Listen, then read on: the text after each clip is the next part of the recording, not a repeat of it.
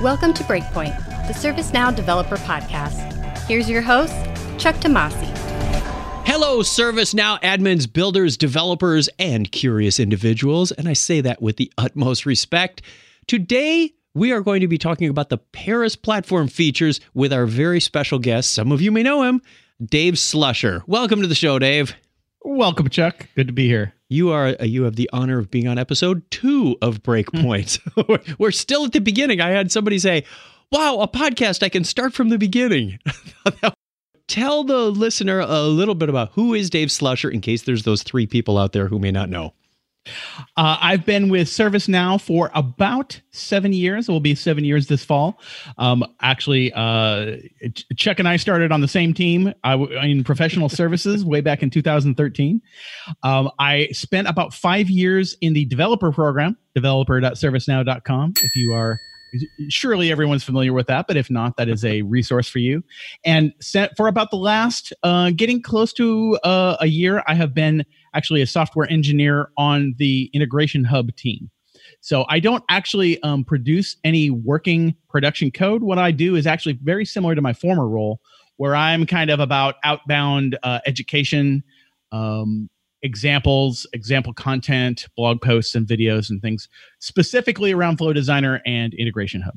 And outside of work, what do you do? What do you like to do? As you know, I'm an early podcaster from the very, very earliest days. I'm kind of a science fiction fan, comic book fan. I have, as digital as much of my life is, I have a ridiculous number of pamphlet comic books sitting in this house. It's the one thing that I have steadfastly resisted digitization on.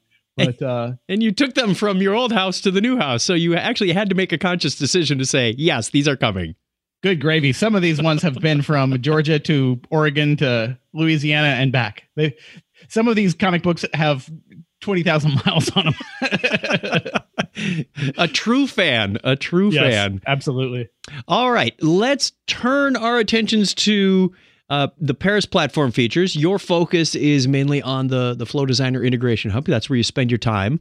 So we will be talking to other subject matter experts about Process Automation Designer and upgrades and some of the newer shiny things that are in there. But there is a lot of new stuff in Flow Designer and Integration Hub. I'm going to go right for the gut. Do you have a favorite? I'll tell you, it's not the biggest ticket item in there, but the JSON parser is probably the one thing I have been waiting for the longest, because I want to say in Orlando, I believe, I can't remember if it was New York or Orlando, we got an XML parser. We did not get a JSON parser. That was a disappointment, wasn't it?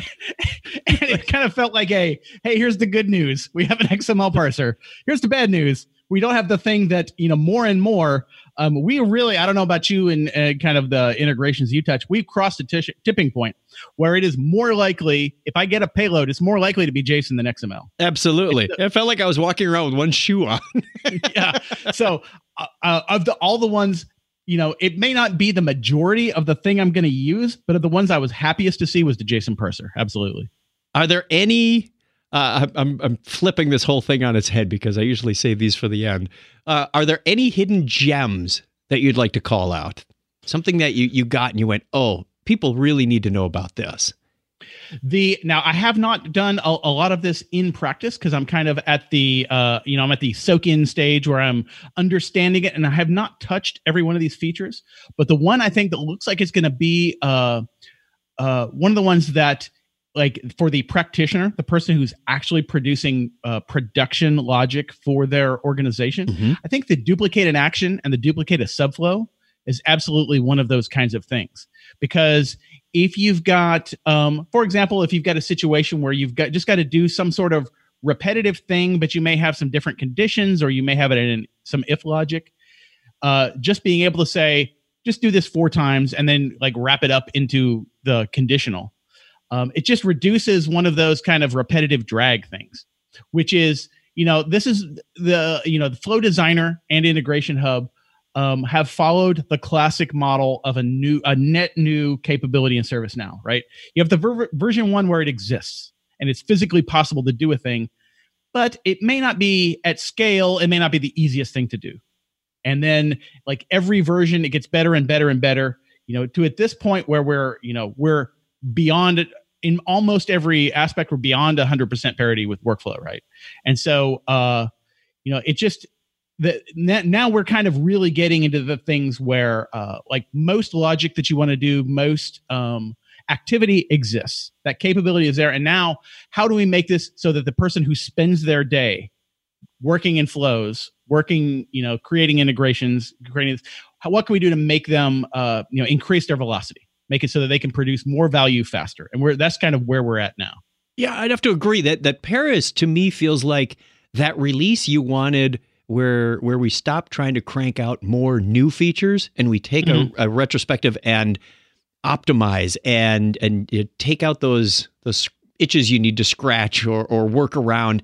And I've asked for one of these releases for a long time. It's like, can we just take a pause and make it better rather than focusing on new? And you're right. We've got to that point where these are really powerful tools. In fact, I've had to retrain that muscle that normally reached for a script, whether it was to do a REST API or to do a scheduled job or something. Say, no, Flow Designer is in my, that's going to be my first go-to. And if I can't do it there, then I'll revert to script, as opposed to the other way around going, I'm a developer, I'll make a script and get it done quickly. Well, yeah, not always the best way to do things. Well, and that's, in the nature of, how we do things, where we have this 6-month cadence where every 6 months you're going to get a new release, followed by the uptake problem, which is the new release comes out and then your organization may not have those features for some period of time. Yes. So you always have this spread of what is possible, what you have available now, what you're waiting for in your next upgrade. And so it can be a bit complicated. Added to that you learned the capabilities at some point in the past. And you learned them at that point in time, and they continue to march forward. So that is one of the challenges of a ServiceNow developer. And, one of the things that you and I explicitly, our job is to do is to make sure that people stay up to date, because that question is of, do I do this in Flow Designer? Do I do it in a workflow? Do I do it in a business rule? Do I do it in script? There was a correct answer in 2018 that may not be the same correct answer in July of 2020. And for what it's worth, the duplicate action is my favorite too. I did not know you could duplicate subflows, though. That's news to me. So, hey, I've already learned something on this episode, and that's a good day. Right up there with that one, and I've already used it in a Paris instance, because I had a note right on a flow that I knew was going to be upgraded in the next week or so. I said, save this for Paris. I have an annotation underneath it because I needed to duplicate that 2 or 3 times. One was in an if block. It was an update record, and I'm updating 7 fields. And, data pills are fun and all, but when you got to drill down to 2 or 3 levels in a data panel and or the cannonball icon over and over and over, it becomes very tiresome when sometimes no parameters are changing at all. You just need the same update in the if and the same update in a for each and one out on the main track. And oh man, that is such a relief. Within integration, within the integration hub, when you're doing the action designer stuff, there's some other nice features as well. Anything that clicks for you there? One of those UX improvements that we are getting in Paris is all around connections and credentials. So again, this is another one of those issues that kind of works at scale. It is physically possible to manage sets of connections and credentials, right? So typically, like if you get a spoke, that spoke comes with an alias. And so you have your Slack, this Slack alias that you use with all your actions for your Slack spoke. And you can configure a set of those, and one is active at a time. As of Paris, you have actually a nice overview dashboard that shows you all of your integration hub credentials that have been configured. And so you get this visual representation. It's actually basically like data tiles that show you everything that you have. You can click them and it'll take you to the record. So you can just at a glance tell what you already have. And then there's some more ability around supporting multiple connections, so that you can have multiple accounts to the same connection, to the same system, essentially. That's nice because you could have a box account for your IT people and you got to have a box account for your HR people, and your flow needs to move them between that. That's just one possible use case for all that stuff. That's one of those things that has been physically possible, but I think it will make the life of the people who are doing their job in these, spending a lot of time working with these connections and these credentials in Paris, it will be easier for them. I also like the flattened numbering scheme on the action steps themselves, especially if you go into the script field and you're writing 3_1_2_, like what? It wasn't one of those I want to slash my wrist moments, but on the other hand, it was another pain point that we've smoothed over. And by flattening that out, it's like, oh yes, finally. That's so nice. Yeah, that is definitely another one of those where it's, sometimes this is like the difference. And you and I have both been in software a long time. Everything, literally every software product looks great in the brochure. That is what the brochure is for. And then the experience of when you actually do the thing over and over again, all day, every day, what's that experience like? And so that's not a thing that jumps out at you as being an issue up until the point where you realize, you're having to squint to see how many layers of .1s is in this thing. Is it 2.1.1.1 or 2.1.1.1.1? Please, at least let me copy and paste the darn thing. Yeah. So that's actually one that it's not the kind of thing that, the thought experiment would have necessarily told you. This will make life a lot easier if we don't actually indent, follow the indentation. It actually made sense the other way. When you think about it, it just in practice, it kind of actually made things a little difficult, particularly if you're writing like a script transform or anything where you had to reference that thing, textually, like you were saying, is that actually made it harder, not easier, even though it seemed for the best intention, it actually made it seem as if it was more readable, but it actually made it harder to script against. The IntelliSense type ahead thing helps a lot with that, but eventually you're going to have to go edit, especially if you move that action to another place in your flow. Go, ooh, ow. Yeah, and that's one of the things, at this stage of the uptake, part of what I do is I talk about why one might use Flow Designer to write logic versus workflow, right? And so the only places where that's at all an impediment is where that linear top to bottom structure that Flow Designer is, very much it's more or less structured the same way as a page of code is, right? It's structured like Python code, where you think about the loops are like an indentation. And, a workflow is like a Visio diagram. And in very rare cases, it can be hard to represent really, really complex logic with that top to bottom, very linear flow. But that's one of those things where, that numbering actually kind of makes that linear flow more workable in the long run. Have you used the Flow API much? I have used it now and then. I have used it particularly, let's say if you wanted a scripted REST API that triggered a flow, I might start start a flow just from like a one-line call. You get a webhook, pass some value from the webhook, and then start a flow. That's mostly what I have used it for. I have seen other people who've used it from various places where they may want to do, they may have a business rule where they want to either do something or start a flow, and so there may be logic inside a business rule that, if necessary, will start a flow. Yeah. UI action would be another place. You could manually trigger a subflow, for example, and pass it, your current glide record object would be another good place. Absolutely. So I haven't had to do a lot of that, but I have seen use cases where that made sense for them. I know that the API has been restructured. Instead of just execute subflow or start subflow, it's now got this get runner. You tell it the subflow. You can run it in the foreground and background. That's a new feature that we've got on the flows. Is the checkbox on the UI that says run this in the background. Which any thoughts on that? Have you used that? I have not used the runner version yet, but I'll tell you what it seems to me, and I don't have direct insight into this, but just because of the fact that you had the action, flow, subflow, synchronous, asynchronous, right there, anything you do, you've got 6 versions of the same thing. And so essentially we're moving all those things from the method call into parameters to that runner. So we're turning what was, the API. So you're either calling the flow, or you're calling the action API, or you're calling the synchronous or the asynchronous. So we're moving all those essentially to data away from the actual method call.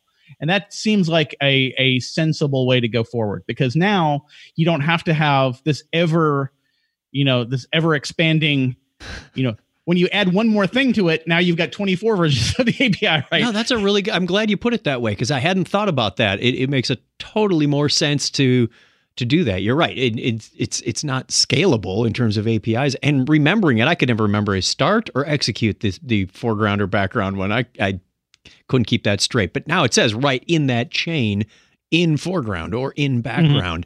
So very nice. I do have a few of those that I'll probably need to uplift, but it's not a monumental effort. I do like anything that uses that expect style syntax where you chain the things together. Yes. To me, I love that. To me, that's so concise, that's so readable, and the intent of what you're doing is so clear. And I like that the runner uses that style where you create a runner dot and then you add something, kind of like when you chain, the way you can chain queries sometimes, or strings together. You do a split, a sort, a join, a trim. Here we go. Yeah, I like that way of kind of representing that. So any place as parts of the platform get more and more of that expect style syntax, I like it. That's my actual favorite way to kind of represent. You're representing kind of, in some cases, complex things that are multi-step operations, but it's completely readable, just left to right, and it tells you exactly what it's doing. I would like to see the template when you say code snippet, copy the code snippet, to see it laid out in that vertical format rather than all dotted on one line. It makes it a lot more readable for whatever reason to see them stacked up. We're starting to see that with Glide Query as well. So just from a readability standpoint, our template should follow a good practice. We've got run with roles. I've had a lot of questions around this, that people saying, hey, if I put a run with roles, a user who initiates this session is going to run this flow, and I put on, you can't put on admin, but let's say we put on, ITIL into that runs with roles. Do you know if there's licensing implications in that or not? I do not know if there's licensing. Like is that an end run around having a licensed user that has that role? I think that is ultimately the question. Right? I know that's what people are thinking. Yeah, I don't know specifically about that. I don't know if, for example, if that means that, like, let's say you have no licensed ITIL users at all on your system. So you have the role, but not a single licensed user. What happens if you create a flow that runs with the ITIL role and you initiate it by somebody without that role? I don't know what that means for. I don't know the licensing implications of that. That is an interesting question, but I don't know the answer to that. I'm going to have to find a definite answer, because everybody I've talked to said, I don't believe so. It feels like one of these session level things. I don't think it's that practical to try and run your whole business around this curvature of the earth through the run with roles thing. You still need to get ACL set up so the right people have the right access to the right fields and tables and the right menu options. Because if you just opened everything up, it would be insanity. But if you shut it down, it would be handicap insanity as well. So this is a nice feature, but I wouldn't base my entire licensing mechanism around it. However, it could help you if you are extremely license conscious for this piece of logic that needs to happen with this security. So it's a nice extension, but I wouldn't try to abuse it. It just seems like a world of hurt.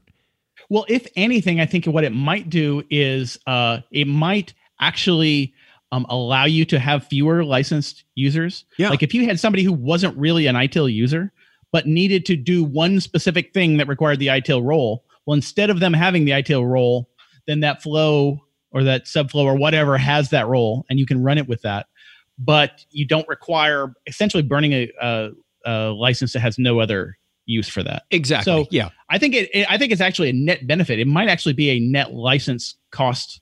It might get you closer to your true license cost. Agreed. If you had to license people that you necessarily wouldn't have otherwise. Well, still maintaining the security, because the other option is run as system. We're like, that might be a bit broad of a paintbrush. Yeah, absolutely. I mean, that's the thing is that you're not going to want to, you're not going to want to broaden you're not going to want to loosen the ACLs on those. You're not going to want to give it to an inappropriate set of users. And then, you kind of have that deal with the devil. It's like, all right, do I make this too open? Do I license too many people? And this actually seems like it can get you closer to the true, the true alignment of those needs. One of the other things that I thought was neat, and we used to have this back in, what was it, UI 11, with the sidebar navigator in the in the main standard UI window, the navigation window. You could create custom like menus and present them to say, this is for my ITIL users, this is for my knowledge users, this is for my, you could create those.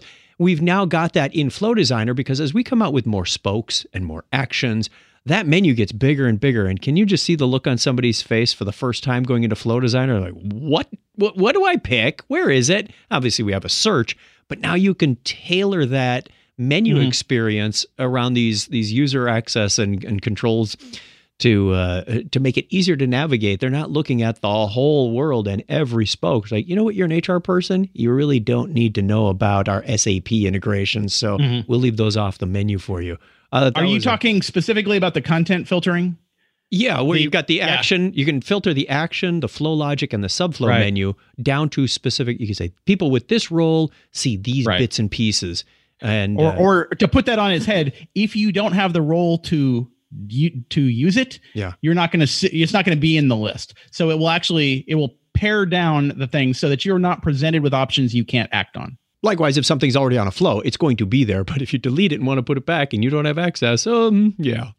No, I believe that if there's any action on there you don't have access to, I believe the flow is read only for you. Oh, really? Okay, yes. We're gonna have to look at that. That's how it works. Yeah. Okay. So that you can't even do that because you couldn't remove something you couldn't put back because it will be read only for you by the presence of if any one of those actions are ones you could not add on there yourself. The flow becomes read only to you. Unless, I wonder if it shows up as a ghost action. That's another feature we added. That was one of those annoying things. If you say had a couple of spokes or custom actions you did in dev or test, and you get it to production and it goes, I can't run. I don't have all the pieces because you've got the flow, but you don't have all the components that make it up.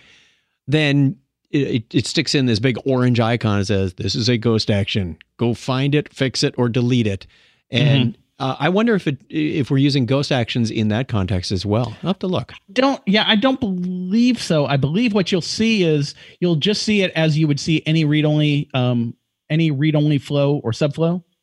But then, so you won't be able to do any of that, but it will be a fully resolvable, fully executable flow by somebody. It would be, so what this does is two different users, one with the role and one without the role, have a different edit experience without actually having to go do a delegated development like, access granting. Effectively, you get that sort of behavior without doing anything. It would be entirely based on the user roles of the user who is using Flow Designer. Okay. Back to the topic of integrations real quick before we wrap this up. Have you done much with data streams? There is no line of code in our platform that I contributed, but there is a spoke on the store that I built, and that uses data streams quite heavily. It's a spoke that has an integration that can return, depending on the production setup, can return hundreds of thousands of records. So the data stream was for the scalability. Pagination, I would assume, is in there as well? Yes. So data streams implicitly paginate. So when you set up a data stream action, what you're effectively saying it will return a list of records, and it is implicitly an iterator as well.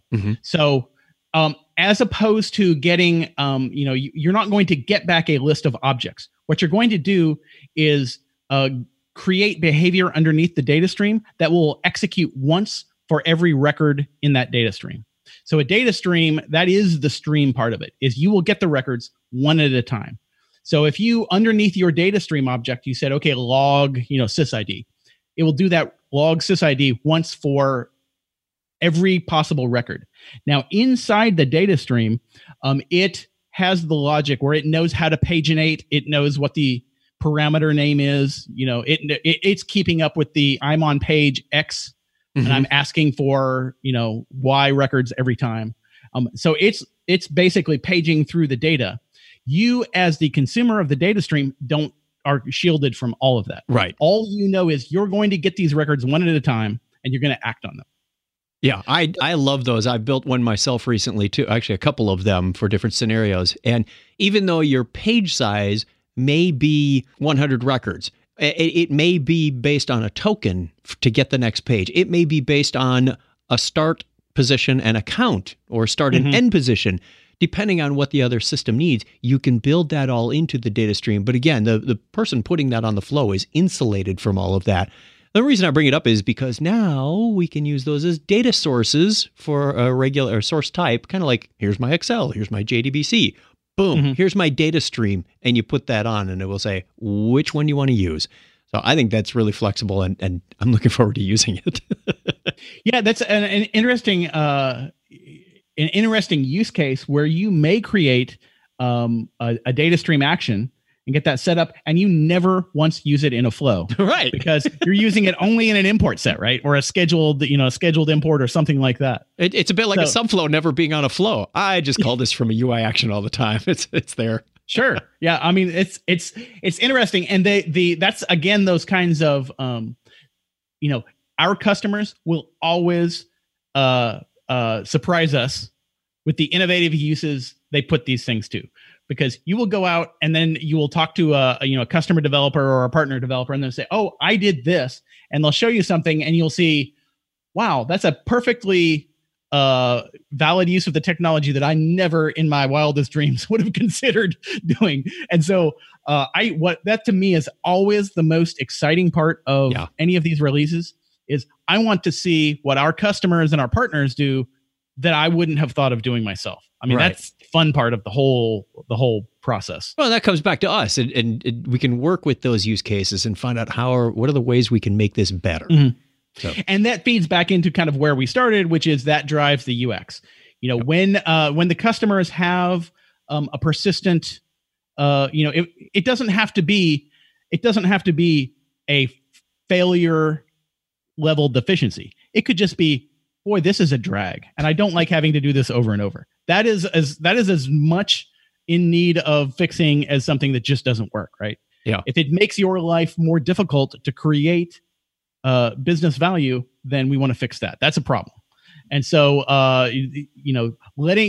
being open with us about the user experience you would like to have, or the user experience challenges you have, helps us. And that's what drives the improvements that you're seeing now, is the fact that somebody told us about it. So always be open with us. We want to hear your experiences. Yeah. And I've heard, I'm going to throw out a safe harbor hashtag here.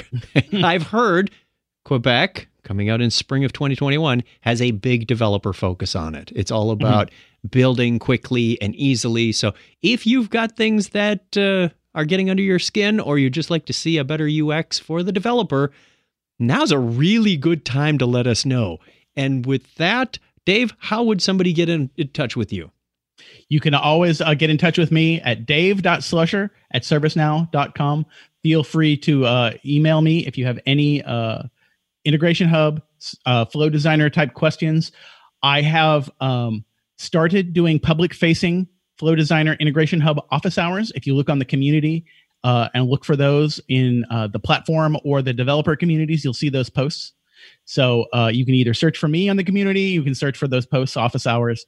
Every Wednesday, I do rotating internal, external, friendly for the Americas times, and then friendly for Europe and Asia times. Very nice. So every Wednesday from time immemorial at this point, we'll be doing one of the office hours. Some of them are for internal, some of them are for external. So check that out. We just did our first one a couple days ago, or yesterday as of the time of this recording. So look for those. If you would like to come and ask your Flow Designer or Integration Hub questions, they can be extremely tactical and specific to your situation. They can be broad architectural best practice type questions. all are welcome, and just know that no matter what happens, there's always an office hour. If you're having any challenges implementing Logic in your business, we have a backstop of resources that you can reach out to.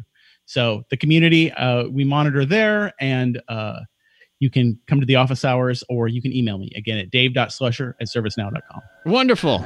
Appreciate it very much. Thanks for joining us, Dave, and hope we get a chance to talk to you again soon. All right. Thank you, sir. Please let us know what you think about this podcast. You can leave feedback or ask questions in the ServiceNow community. For more great information on ServiceNow development, check out the ServiceNow Developer Portal at developer.servicenow.com. Thanks for listening.